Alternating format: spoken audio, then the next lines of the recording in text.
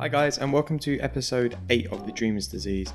My name is Alex, and on each episode we'll hear the inspirational story of someone who's out in the world that's really following their passions. To start with, I'd really like to thank everyone who's listened so far, for those who tuned into the last episode on iTunes, subscribed, left nice reviews. Everything has been very amazing for me, and I appreciate all the support and listeners and everything you guys are giving so far, and I hope that you can continue to enjoy each episode as they come along. To find us on iTunes, all you need to do is search Dreamer's Disease in the podcast app and it will appear there. You can subscribe and listen to all the previous episodes up to date. You can also head over to SoundCloud, search The Dreamer's Disease, all one word, and every episode will be up on there. And you can head to Instagram and search Dreamer's Disease _podcast and follow the account we have there, which will be updating with an inspirational quote and some nice pictures on a daily basis, so you can keep up to date day to day. So on this episode, I'm joined by Context, aka George, who is a rapper, but he's also a lecturer at universities in London. So we had a lot of different things to talk about, and his very honest approach to his work and what he's experienced in his career through both, studying in university and also trying to make it as an artist speaks volumes. And we spoke about, how he started in music, the process of being signed and the lessons he's learned from the music industry, as well as the financial struggles. And he was very honest about this and in terms of living in London and trying to chase a career in music, and the sort of financial struggles that he's had to and restraints he's had to live within during his time. He also speaks about the art of the hustle and the amount of work he had to put in to really get his music heard and out into the world. And then on the flip side, we spoke about his university work and what he does on his courses, his teachings, etc. And we spoke about the paper that he put together with a colleague of his about the link between mental health issues in the music industry and how the two work together and what his research showed. And the paper's called Can Music Make You Sick? So you can go and find that online if you want to find out more. With no further ado, let's dive straight in. Okay, so hello, I'm joined by Context, aka Dr. George Musgrave. Correct. Mm-hmm. How are you? I'm good, how you doing? Good, I'm very well. Thanks for joining me. No, not at all. So to kick things off, can you tell us who you are, even though I've kind of just done that, and a bit about what it is that you do? Okay. So I'm George. I guess I kind of do two things running at the same time, although one of them a bit more than the other now. But so half of me is Context. So that's I'm a rapper basically, but I'm signed to Sony. I make kind of if you don't know, it's kind of like, people could compare it a lot to like Mike Skinner. It's kind of like laddish rap music basically. And then the other half of me is just George, and I'm a university lecturer. So I lecture at Goldsmiths, University of London, and also at University of Westminster. And I lecture on postgraduate courses at Westminster on the Music Business Management MA. And I lecture in more general topics of like entrepreneurship and creative industries and creative practice at Goldsmiths. So I do kind of both those things together, and kind of one feed, each one feeds the other basically. Yeah, which is, it's always good to tie kind of two things together that you enjoy, right? Mm-hmm. So let's start briefly with the music side of things. Yeah. How did you get into that? Where did that start from? So that was probably started when I moved out of home after my A-levels, and in my gap year, which wasn't really a gap year because I was just living in Norwich in a really kind of nasty house, and I was working at Norwich Union in a call centre, and I'd just always really been into rap music. I used to really like, I got like the Wu-Tang Forever album probably when I was like 12, and like I had I was just always into rap music basically. And then at the time I just had a lot to write about at that time, really, because when you're at school, you don't really have that much to write about, or I didn't. All I did was skateboard, really, and I was good, really. And then when I moved out there and I was working like 9 to 5 in an office and all that, I was like, I've actually got like half interesting things to say about like the life that me and all my friends were leading, which was just cul-de-sacs and Wetherspoons, basically. That was our whole life, really. Yeah.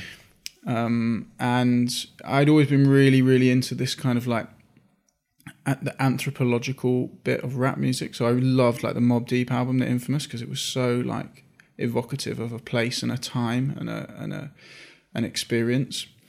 So I thought, well, we've got an experience. It just isn't particularly. It's not in Queensbridge, but it's like we're just in like just living normal jobs and doing normal things. My mates were working in call centres and Cafe Nero, and we were just going out and drinking and being Larry, and just had stuff to say really. And then like it's also around the same time that 8 Mile had come out, and so we must have been like 19 or something. Yeah.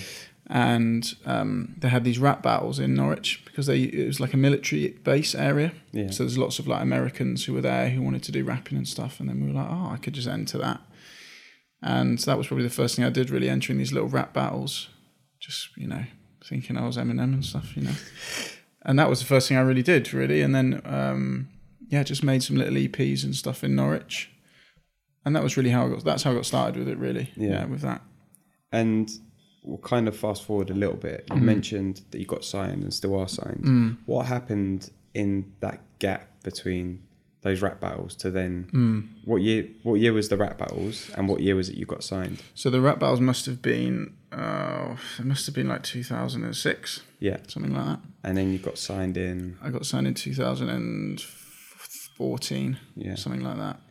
I mean, the big thing really that happened in that time was moving to London. That was the biggest thing ever. And like, in hindsight, really, moving to London is probably the best thing I've ever done. Yeah. And I didn't want to do it at the time at all. It was only because all I was doing was, I was obviously still at uni this whole time, and was like pursuing, but was like fully pursuing music, as in like, this is going to be my life. This is how I'm going to live and make my money.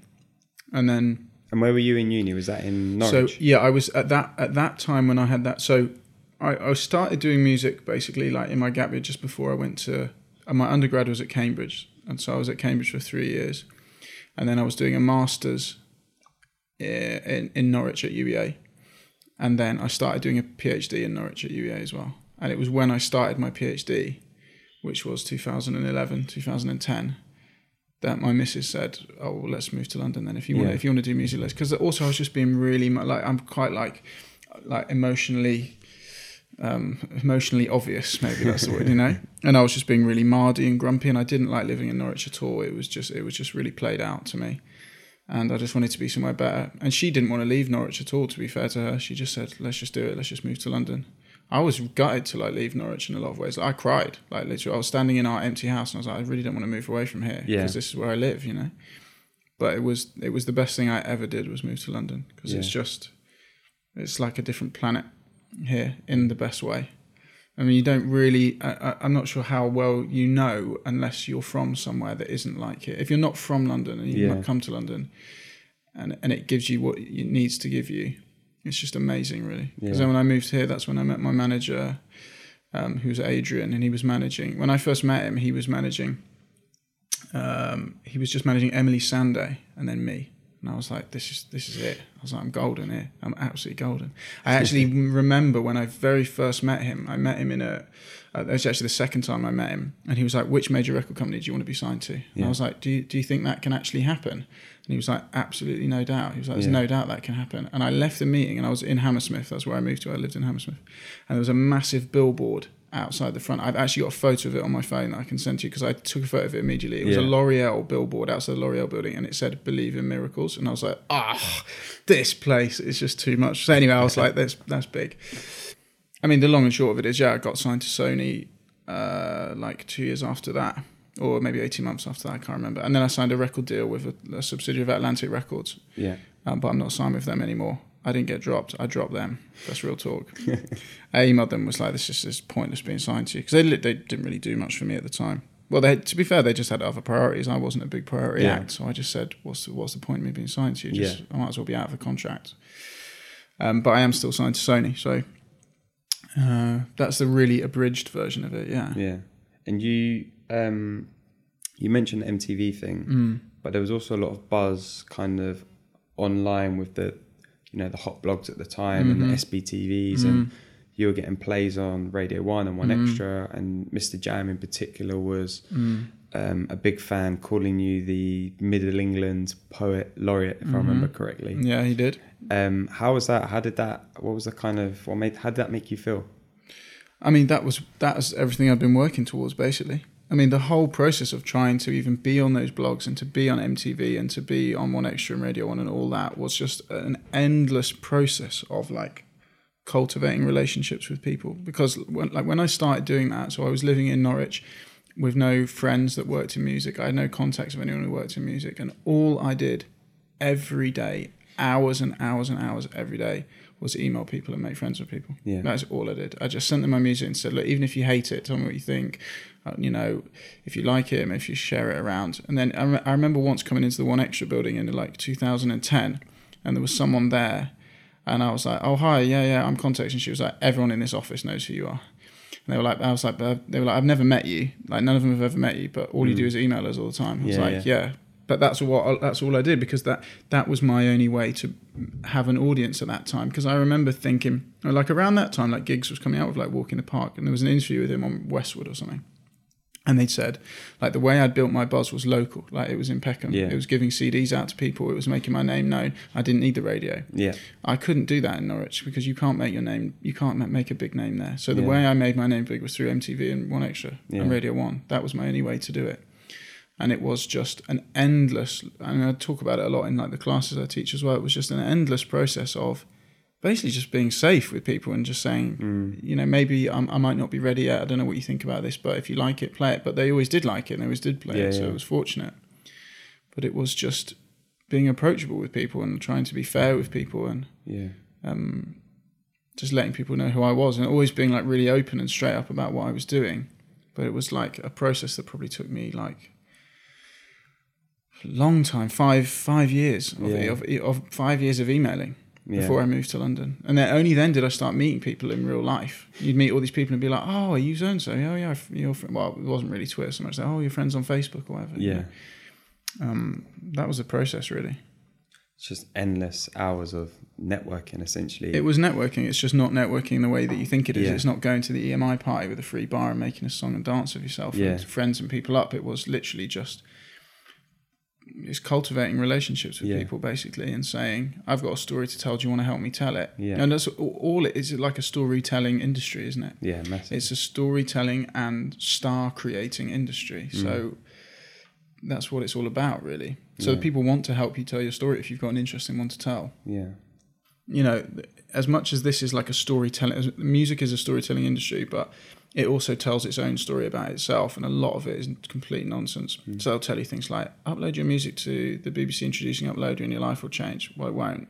Because, your journey isn't going and writing a song and putting your song on the Introducing Uploader, and that's it. There is days and weeks and months and years of slog behind that song going on the Introducing Uploader, and but that's the story. That's a nice story. Oh, so-and-so uploaded their song one day, and then 2 minutes later they were performing at Glastonbury, and now their life's changed. It's like, it's not really real. That's not really how it happens, because people like to gloss over eating beans on toast and not having a life. No one likes that story.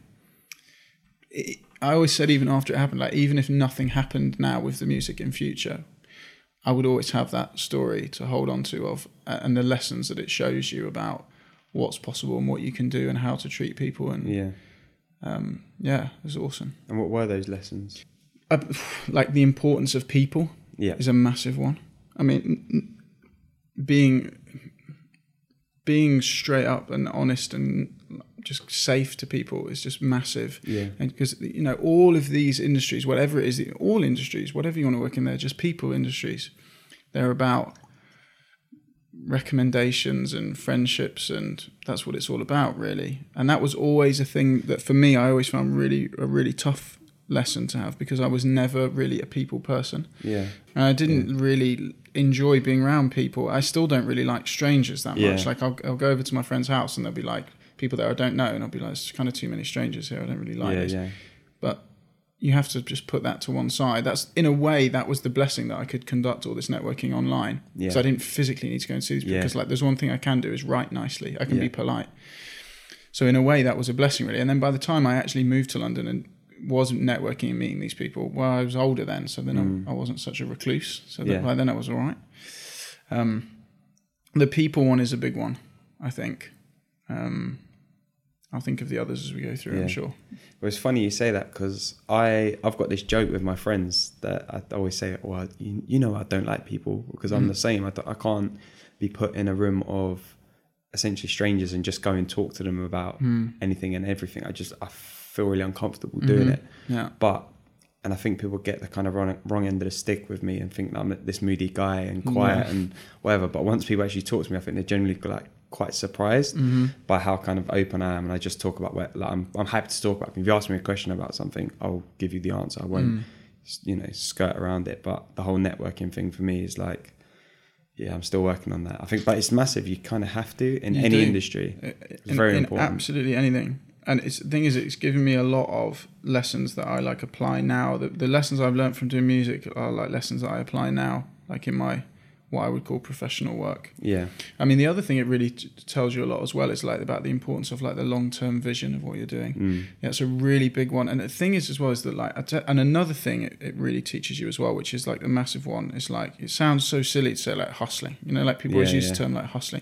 Like rappers and like people in urban music could have so much to teach so many people about hustling. Like, I mean, now in the world I'm in now of like, you know, of being an academic, you see some people and you're like, you're not hustling. Yeah. You know, like rappers hustle hard. Like they will go up to people and be like, hey, have you got any work going? Hey, can I do some work for you? Hey, let me do this. They're in your face all the time in a kind of, not like brazen, but they make themselves known and they get out there and they hustle stuff. And I thought that was really important. That's a real big lesson from this music thing as well, is like hustling and like maintaining visibility to people because, you know, life is like competitive and people forget about you and you've got to keep yourself visible to people. It's tiring. It's really super, super tiring. And so at what point did you make the decision to transition from doing music almost full-time to going into education and teaching and what it is you do now at, you know, universities? I mean, it's kind of more... it was kind of more like a practical type decision. I mean, I can tell you this sort of story with it if you want, with it that goes. So when I did my undergrad, you're being funded. You're getting a student loan and you're an undergrad student at uni. You're not worried about what you're doing. And at that time, I lived with my girlfriend now, and I was in halls at Cambridge. You were in halls for 3 years. Yeah. And then I was living with her in our own place when I used to go home every other weekend. So then I could do music because I was basically a student the whole time. And then I did a master's. And for the master's, I was kind of being funded. So I had like a bursary from the uni. I had help from my mum. And I had... I'd had a car crash like years and years and years ago, so I had some whiplash money. So I was like, cool, I can live off this for a year, I'm good. So I scraped through the master's year. And again, you're kind of doing music full time, even though you're not, but you kind of are. And then I did a PhD, which was fully funded. So they basically gave me a salary, not a good salary, but a salary, which I then lived off. And then, so I was at uni for like 9 years. So then the year that my funding ran out for my PhD was the year I got signed.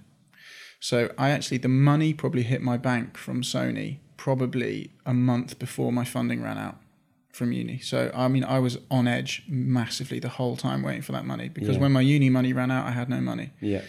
So at that time I was living in Hammersmith. I was splitting £1,200 a month rent with my missus. Well, my outgoings in Hammersmith, I was paying £800 a month to live there. And my bursary was £1,990 or something. And that was for 2 years, that was. Yeah. And that money was running out. And I was like, oh my God, I won't be able to live when this runs out. So then I got signed and then got, you know, what is like 3-4 years salary in one go for somebody to have in your bank. I was like, right, I'm good. Yeah. So even though the funding had ended of my PhD, I still had a year to go. Yeah. And then they said to me, I went to drop out. So even though I only had a year left, I hadn't written anything. It's like 100,000 words. I hadn't written anything because I've been doing music the whole time. Yeah. So I've kind of been doing full-time music, but I've got some source of money the whole time because I've been being funded being at uni. And I just said to them, I'm going to drop out. And they just went, you can't drop out because you've left it too late. You'd have to pay all your money back if you dropped out. So I was like, oh my God. So So basically, I just did music full time and knew that in 1 year I've got a 100,000 word document to give in, and you've got a year to write it. Wow. So do it in your own time. Yeah. So that was like June of 2013. Yeah. So then I got signed, and then I was full-time music. So I was like, right, I've got all this money in my bank. I'm moving to Warwick Avenue. I'm going to move to Little Venice and have this like stucco fronted house, and I'm out of control. I'm balling. I'm going to Paris. I'll take my missus to Paris. I owed her thousands of pounds. She'd been paying like all our rent for 2 years. Yeah. I was like, I'm good here. But that money doesn't really go a long way, like in London anyway. You know, it's not, and I wouldn't say I lived madly at all. I lived the life of someone who'd been eating beans for 4 years. Yeah, that's because doing my masters, I used to live off. I got £50 a week for my masters. Yeah. So that's what I lived off. Yeah. And then the whole time during my PhD, I had £800 a month outgoings, and I earned £1,000. Wow. So I had literally £50 a week for 4 years. Wow.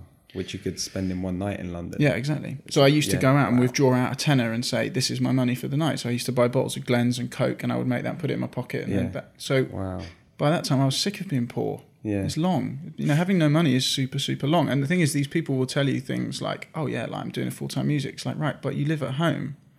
It's kind of different. Like, you know, the biggest thing that people who live in the southeast, I reckon, don't get is you don't get how fortunate you are if you have a family home or somewhere that you can live within, kicking distance of London, where you don't have to pay any rent. Yeah. You've basically won the lottery in life, because you can do whatever you want.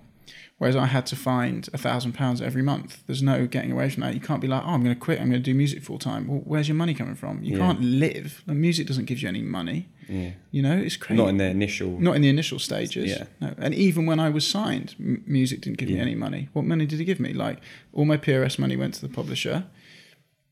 It doesn't get you any money. Yeah. And if you're at a real level, you know, there are people who are now getting money and they get £500 for shows or £1,000 booking fee. Great, but I wasn't getting that. Yeah. So then my publishing money ran out after probably like 18 months. Yeah. And then I gave the PhD in. So I wrote, I had like 100,000 words to write, which I wrote in 3 months. What did you write? Which was horrible. It was on competition in music. So it was the PhD was about, economics talks about what competition can deliver in a marketplace. So how competition can be a means to an end to deliver something in a market. Whereas I was more interested in how competition was sort of psychologically experienced by producers. So I wasn't interested in consumers. It was about producers. Yeah. And I did it on musicians. So it was about music, but it was about competition. It just happened to look at music, really. Yeah. And so I gave it in, and now my money's run out. So what are you going to do?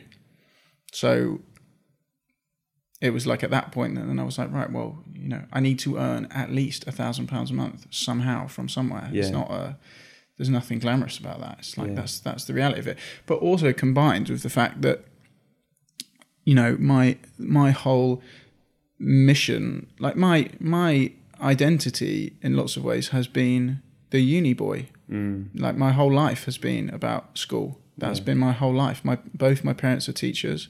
My sister is a teacher. Now my missus is a teacher. School has been my whole life. Like I've got my favorite ever picture that I've got at home is there's a picture of me, my little brother, and my mum. Because my mum took me to Cambridge when I was 5 and said, "Oh, you're going to go here when you're older." Yeah.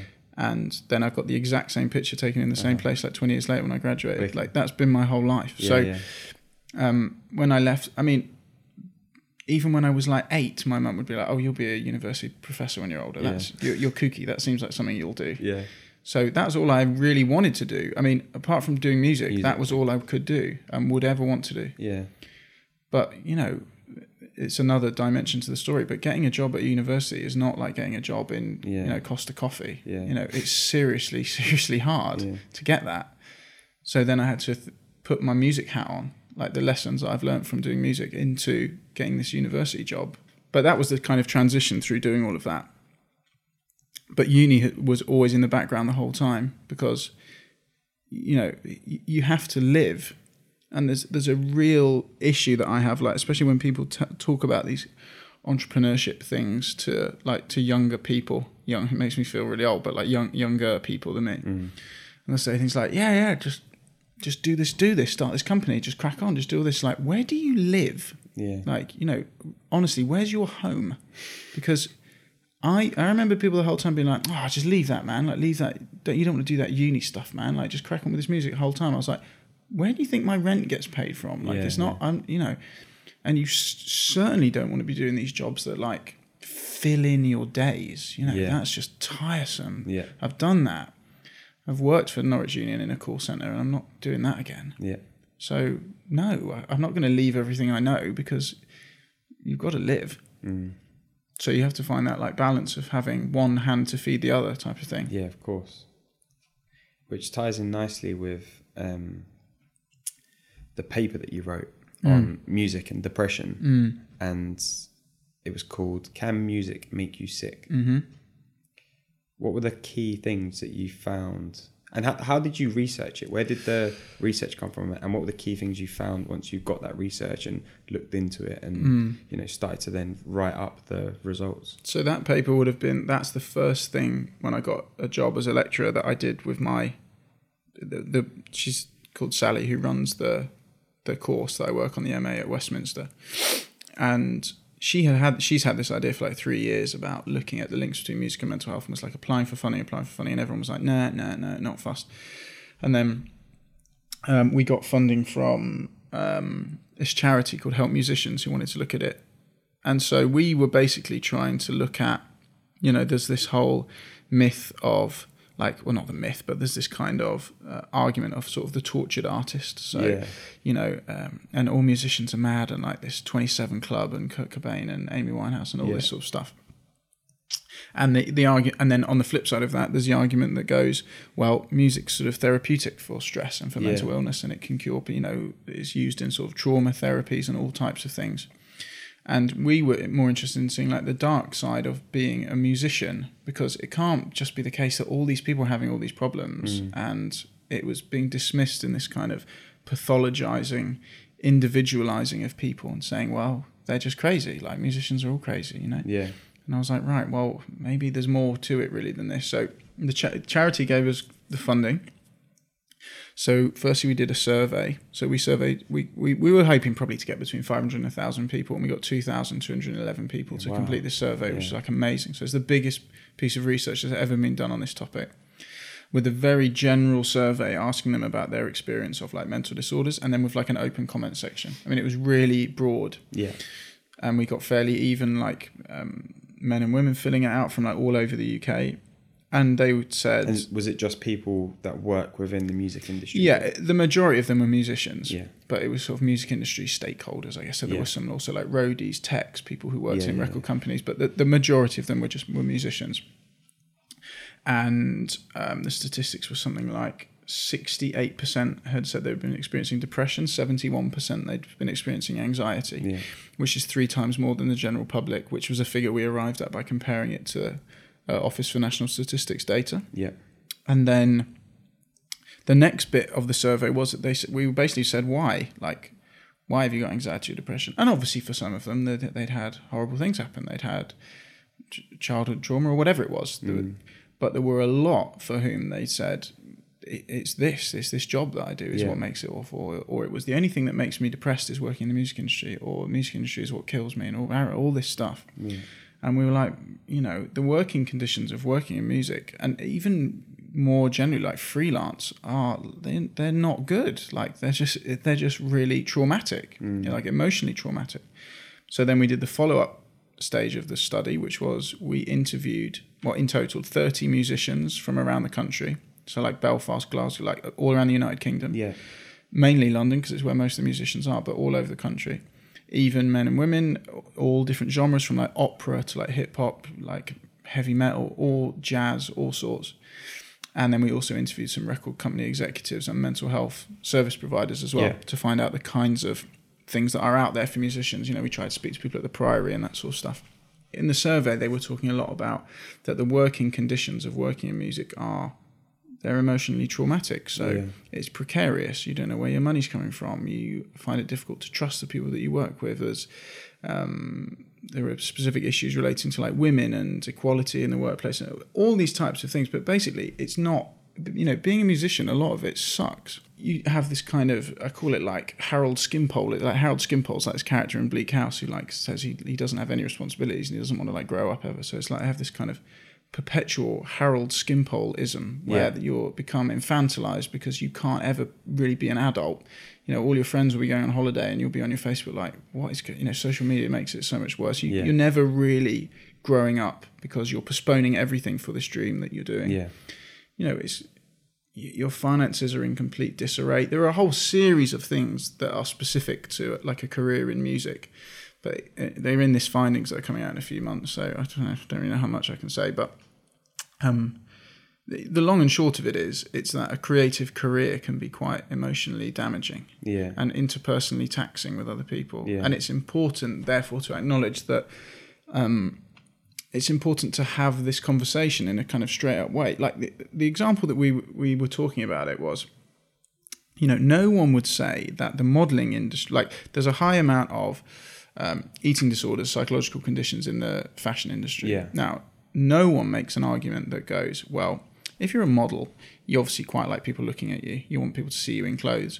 So the next step is you're probably quite vain. Yeah. Which means you've probably got more sensitivity to body issues than anybody else, so therefore you're more likely to develop an eating disorder. Yeah. I mean, no one would say that because that is just outrageous. It's an outrageous statement to make because they know that certain conditions of the fashion industry facilitate this horrible, unhealthy self-awareness and fixation on body image and stuff. So they say certain features of the fashion industry can contribute towards these psychological conditions, so we should try and mitigate it. And there was a whole thing in the 90s about fashion and eating disorders. Yeah. And so now they try and, I don't know anything about the fashion industry, but there's a kind of rhetoric around at least acknowledging that is a problem.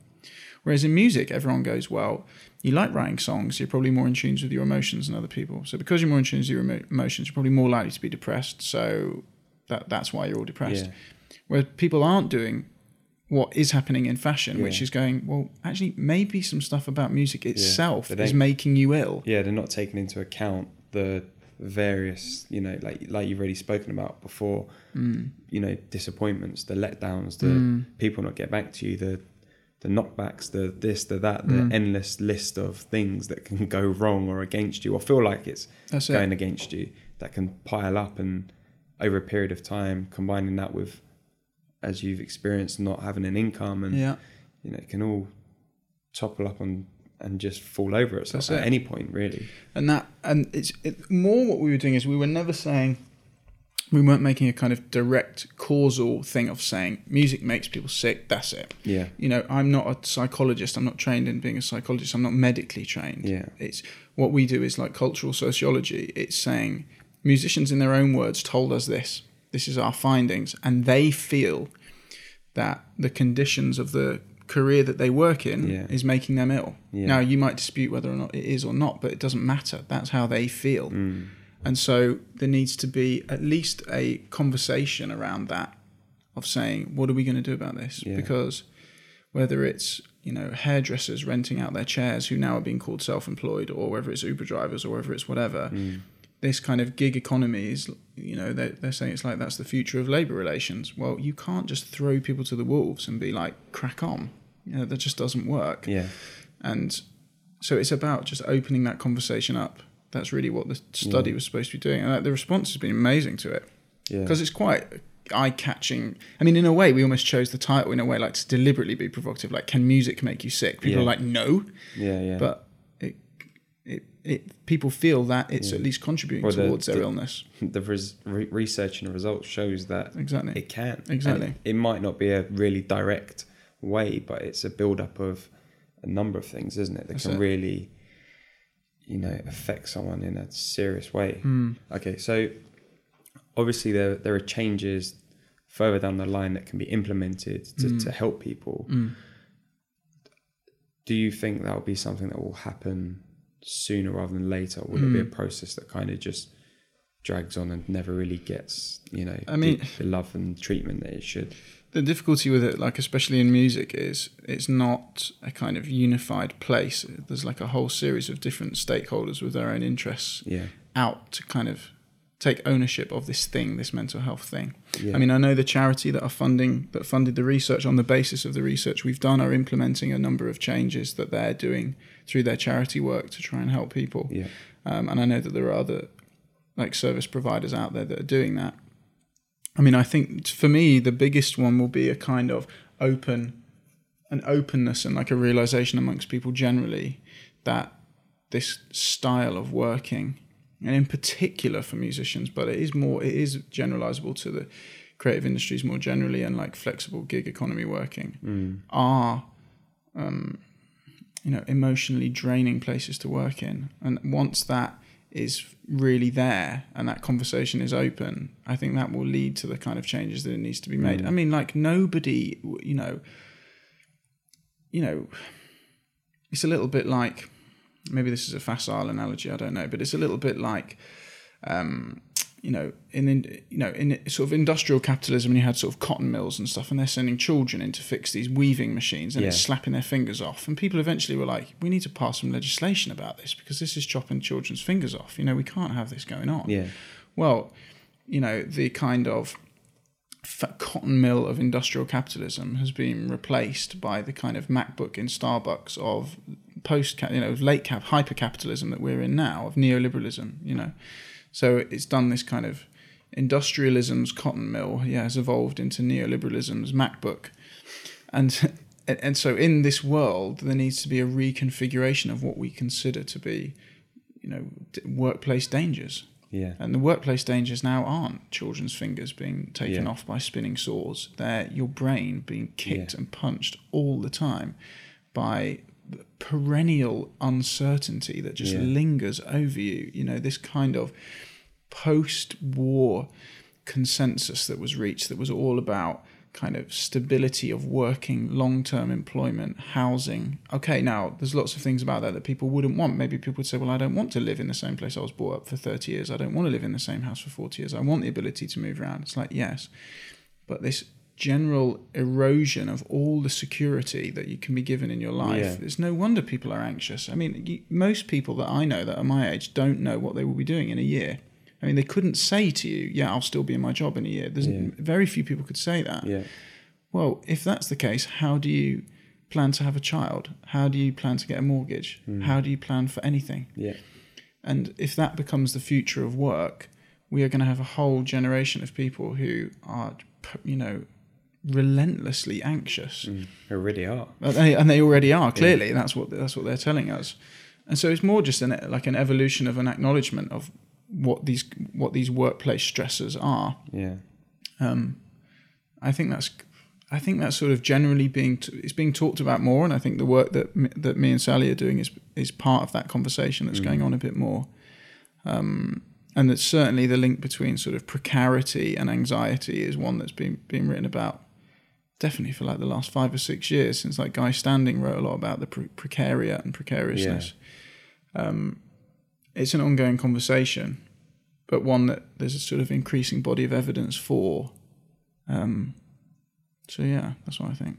A double-edged sword, isn't it? Because it's great to see these younger, I'm going to call them kids, but younger people, younger than us, younger kids, going out there and actually trying to do their own thing and make their own way and find their own path. But like you said, on the flip side, there's lots of problems and issues that come with it in terms of finances and where you're living and what you're doing and so it kind of it's got that double edge that's kind of on the flip side it's good, but it can also be quite bad, isn't it? And that's one of the things I would really like to see in the kind of discourse around entrepreneurship and entrepreneurialism more generally, is a kind of openness about living. Because it's almost like the elephant in the room that nobody mentions. Like either with this podcast or other things that I listen to and people talking about what it is that they're doing, all I ever think is, how can you do that?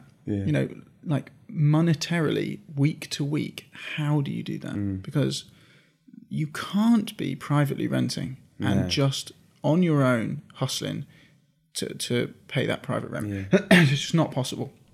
I mean, maybe if you lived out on the end of the district line somewhere, perhaps you could be privately renting somewhere for, maybe you could get a room for £500 a month or something, I don't know. But even that, I mean, you still need after your travel, and even if you just eat a bag of chips every night for £1, you still need £800 a month. Yeah. So, you know, you're like, oh, I'm just going to go and like start my clothing company. How? Like, and I'm supportive of doing it. That's my whole thing. It's like entrepreneurialism, but there needs to be some honesty in that discussion of entrepreneurialism as well. That is like, you know, you can't just say, oh yeah, go and do this. It's like, how will you go and do that? Yeah. If you got that, mine is all about like planning and business modeling and blah blah blah blah. Like that's what I do.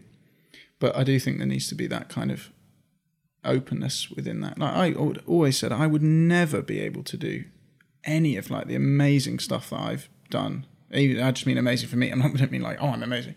Amazing stuff that I've done if I hadn't been at uni. Yeah. No way. Because okay, it's a small bursary that they're giving you, but that's given me everything, being able to do that. I don't know what I would have done without that.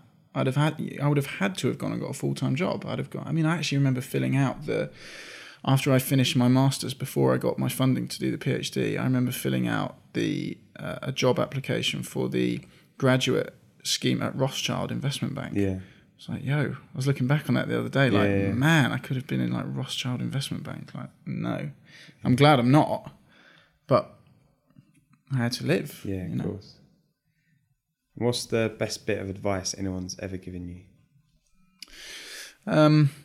I mean, I like it, but I feel a bit almost guilty like saying it to students now. But don't work hard, work smart. Yeah. I like that. Because I think I actually might have seen that from like Hyperfrank, which is called Laura Brosnan. Yeah. I think I may have even heard it from her at some point. But I like that because you sort of strategically do what the things that you need to do to get to where you need to get to, you know, and that's why having these like long-term plans for me, I often do this, like have a kind of 3 or 4 year plan. Like I'm in my house now and I'm thinking, right, what's my next mortgage going to be in 3 years? Or even when I was at uni, I was like, okay, so I'm in my second year now. I've got 7 years, 8 years to go. What am I going to do during these periods of time if it comes through? And doing what you need to do to get there. I don't know, it's just, I mean, my other one really is like, so maybe it sounds silly, but if there's something that you're really, really good at and you do it well, just do it. It sounds, but like, you know, I know what I'm good at. You know, I know plenty of things that I am not good at, right? I couldn't paint. I couldn't do DIY. I couldn't fix a car. I couldn't like lead a seminar on being friendly with loads of people. There's loads of things that I would be unable to do, but I can write an essay at 3 o'clock in the morning really well. Yeah. You know, and I can write and I can think really well. Well, that's what I do then. Yeah. It's like, I mean, remember when I was at uni, people would say things like, yeah, what you want to do, right? You want to turn up at like 10 o'clock and like you want to leave at like 5 because then it'll feel like you've kind of done a working day. But I used to be in bed, my missus would fall asleep, and I would sit up and I would work from like 11 p.m. until 7 a.m. She would get up and go to work, then I would go to sleep. And then when she would get back from work, then I would wake up, have food, she would go to sleep, then I would sit and work. Because that would be when I would probably did that for 2 years, longer than 2 years. Because that's when I worked well. I don't feel bad about that. It's like that's what you do. Yeah, I think probably those things really. Yeah, and this kind of ties into the next question. And I've got only a couple more. So if you could roll back the years and give your younger self some advice, 3 things to start doing and 1 thing to stop doing, what would they be? I mean, I don't know whether this is something to start doing or to stop doing, but I would say, I would just say that you're all right.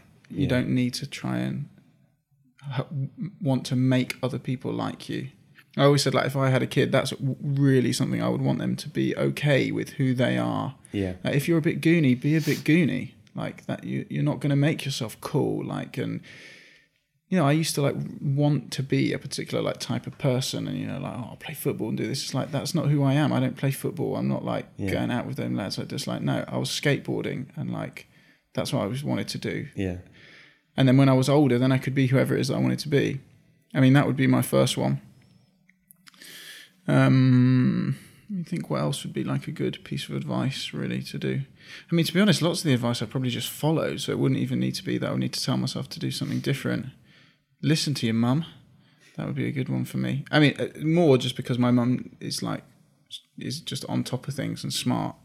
So, if your mum's a bit of a dickhead, then maybe don't. But, when they say things to you like, you should really do this because in a few years you're really going to be glad that you've got this. Yeah. When you're 19, you think you're grown. You're like, oh, whatever. What do you know? Well, they do know some things because they're still here. They're still, and my mum is really successful and she was the one who was saying to me like, oh, you should go to Cambridge. I didn't want to go to Cambridge. I was like, it's full of knobs. It's full of really knobbish, like rich people. And why do I want to go there? You want to go there. That's exactly where you want to go. And then you do. Oh, don't drop out and just do music. Like focus on get the uni stuff behind you and stuff as well. Okay, yeah, that's a smart one for me because, they know what they're on about really. So that would be one. Like, get cracking on the thing that you want to do. The earlier you can get cracking on it, the better. I didn't really start doing music like properly till I was like 21. So, and that, I remember at the time thinking, oh, that's quite late because like around that time, like Chipmunk was come out and he was like Oopsie Daisy and he was like 17 or whatever it was, And I was like, man, I'm an old man like already. Yeah. And he was doing freestyles at like One Extra when he was like 13. Yeah, exactly, like the Ice Kid stuff and all that. Yeah. So, and I the whole time was like, oh, I had the fear about it. So yeah, cracking on with stuff soon is good. And also at the time that you're doing that, like be aware of the fact that some of the early things that you do will be shit. That's fine. Really, I used to tell people when they were starting to make music, I was like, record the 20 best songs you could ever make. Like put everything into them, like the best choruses ever. And then like, come and see me. And I was like, and then on the day that you come and see me, I'm going to tell you to throw them all in the bin and go ahead. Yeah. Because you'll think they're great. You'll be like, I've made the best song ever. And in 5 years, you will think it's total trash. But that's your experience, right? You just got to go through that and just throw it all in the bin. And that can be a really good thing for you to do, I think. Last one. Have somebody whose opinion you value above all other people's and that you really, truly, truly listen to. Like having that person is everything. Because, I've had the whole time I've been doing... So I've been with my missus now for 14 years. Wow. So I've always had her. And if I showed her something, she was like, that sucks, dude. I would be like, wow, maybe it does suck. Yeah, Whereas most people, especially when you're like a creative, kooky person, your whole raison d'etre is you don't listen to anyone. Yeah. People would be like, no, you don't want to do that. I'd be like, fuck you. No, I'm going to do it. I'm like mini Steve Jobs. I can do whatever I want, Yeah. So in a way, they tell you like entrepreneurialism is like, don't listen to anybody. But actually... if you have somebody whose opinion you really value and who is consistently there with you the whole time, it's so important because it's, voices that you trust and believe and want to listen to are really rare.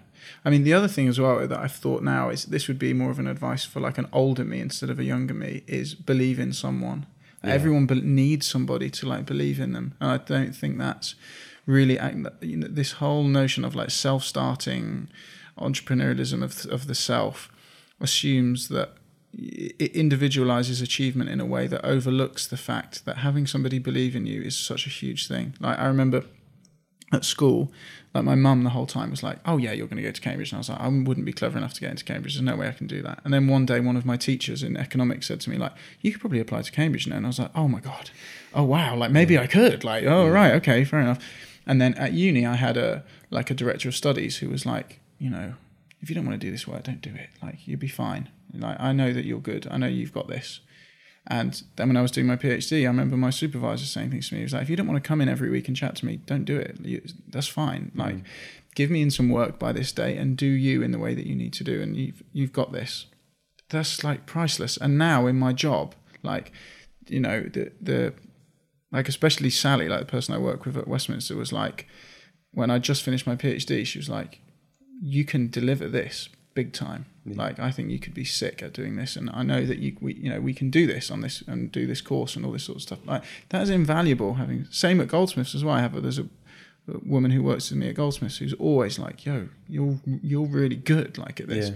And that is invaluable to that. And I would like to think that, if I say when I'm older, maybe I'm older now, I don't know, but but that's a good thing to have with people, because everyone needs someone to say that to them, and to feel that they're in their corner. Yeah, those things, I reckon. Nice. Okay, so final question. What would be your ultimate happiness goal? I'm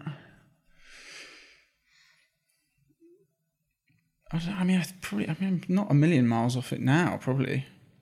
I mean, like, literally, I think if my flat was a house, literally, if I had a whole house, I think I would be pretty close to it. Yeah. Like, and I don't know. Yeah, if I was able to have kids and that was something that happened with me and my missus, then great. Then that would be amazing too. But I would like to just still be to do the thing that you're genuinely interested in, and get money for doing that thing you're interested in.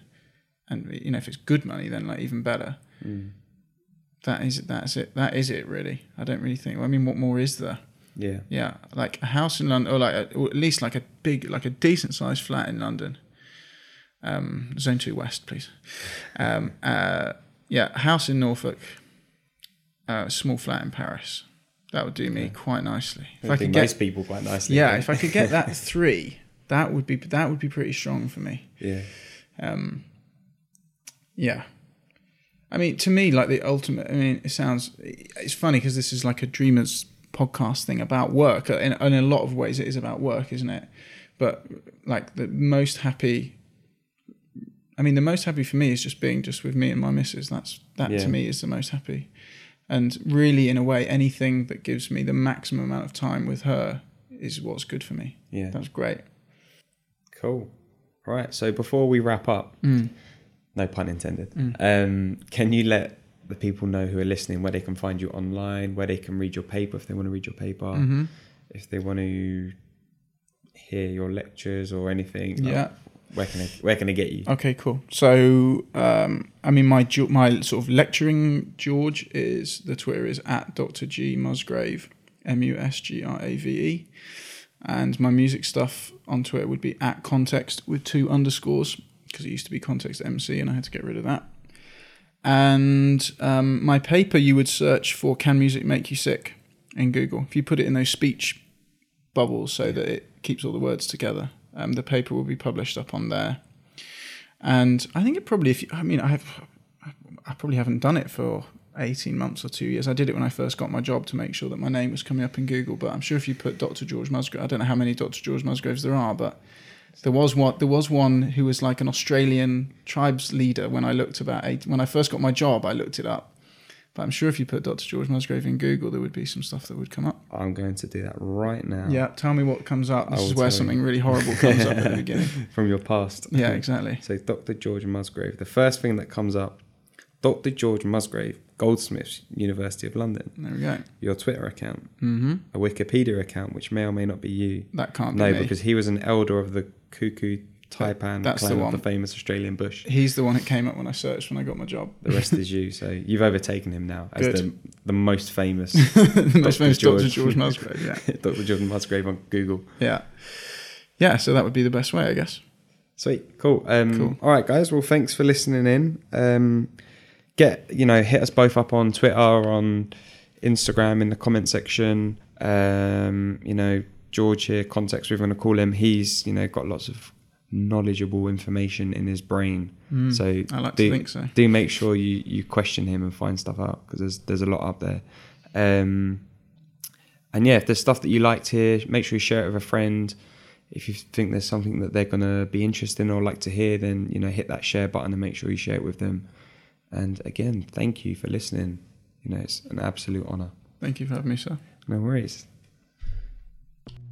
Well, there you have it, guys. That's Context story. As you would have heard, there's some really amazing stuff in there through the work he's done at university and the research paper he's put together around music and mental health, and the findings of that, which are, phenomenal, to be honest. You also get a real sense of his honesty and his willingness to talk about the struggles he's gone through, owing money to people, living on next to nothing as money, and having his student loan cover his living wage, which is, obscene for someone who's living in London and pursuing a career in music. It's really, really crazy stuff, but it's some really good stuff in there. So hope you got a lot out of that. please hit both of us up on Twitter. Let us know your thoughts. You can tweet myself at I am Alex Manzi. Make sure you subscribe on iTunes, as that's where all of the episodes will be uploaded first before anywhere else. So if you want to be the first to listen to an episode, that's where it will be. And if you do get the time, it would be amazing to if you could leave a review on there as well, because it's nice to hear what you guys think, and it's good to hear those bits of feedback from yourselves. So thank you very much for listening, and we'll see you next time.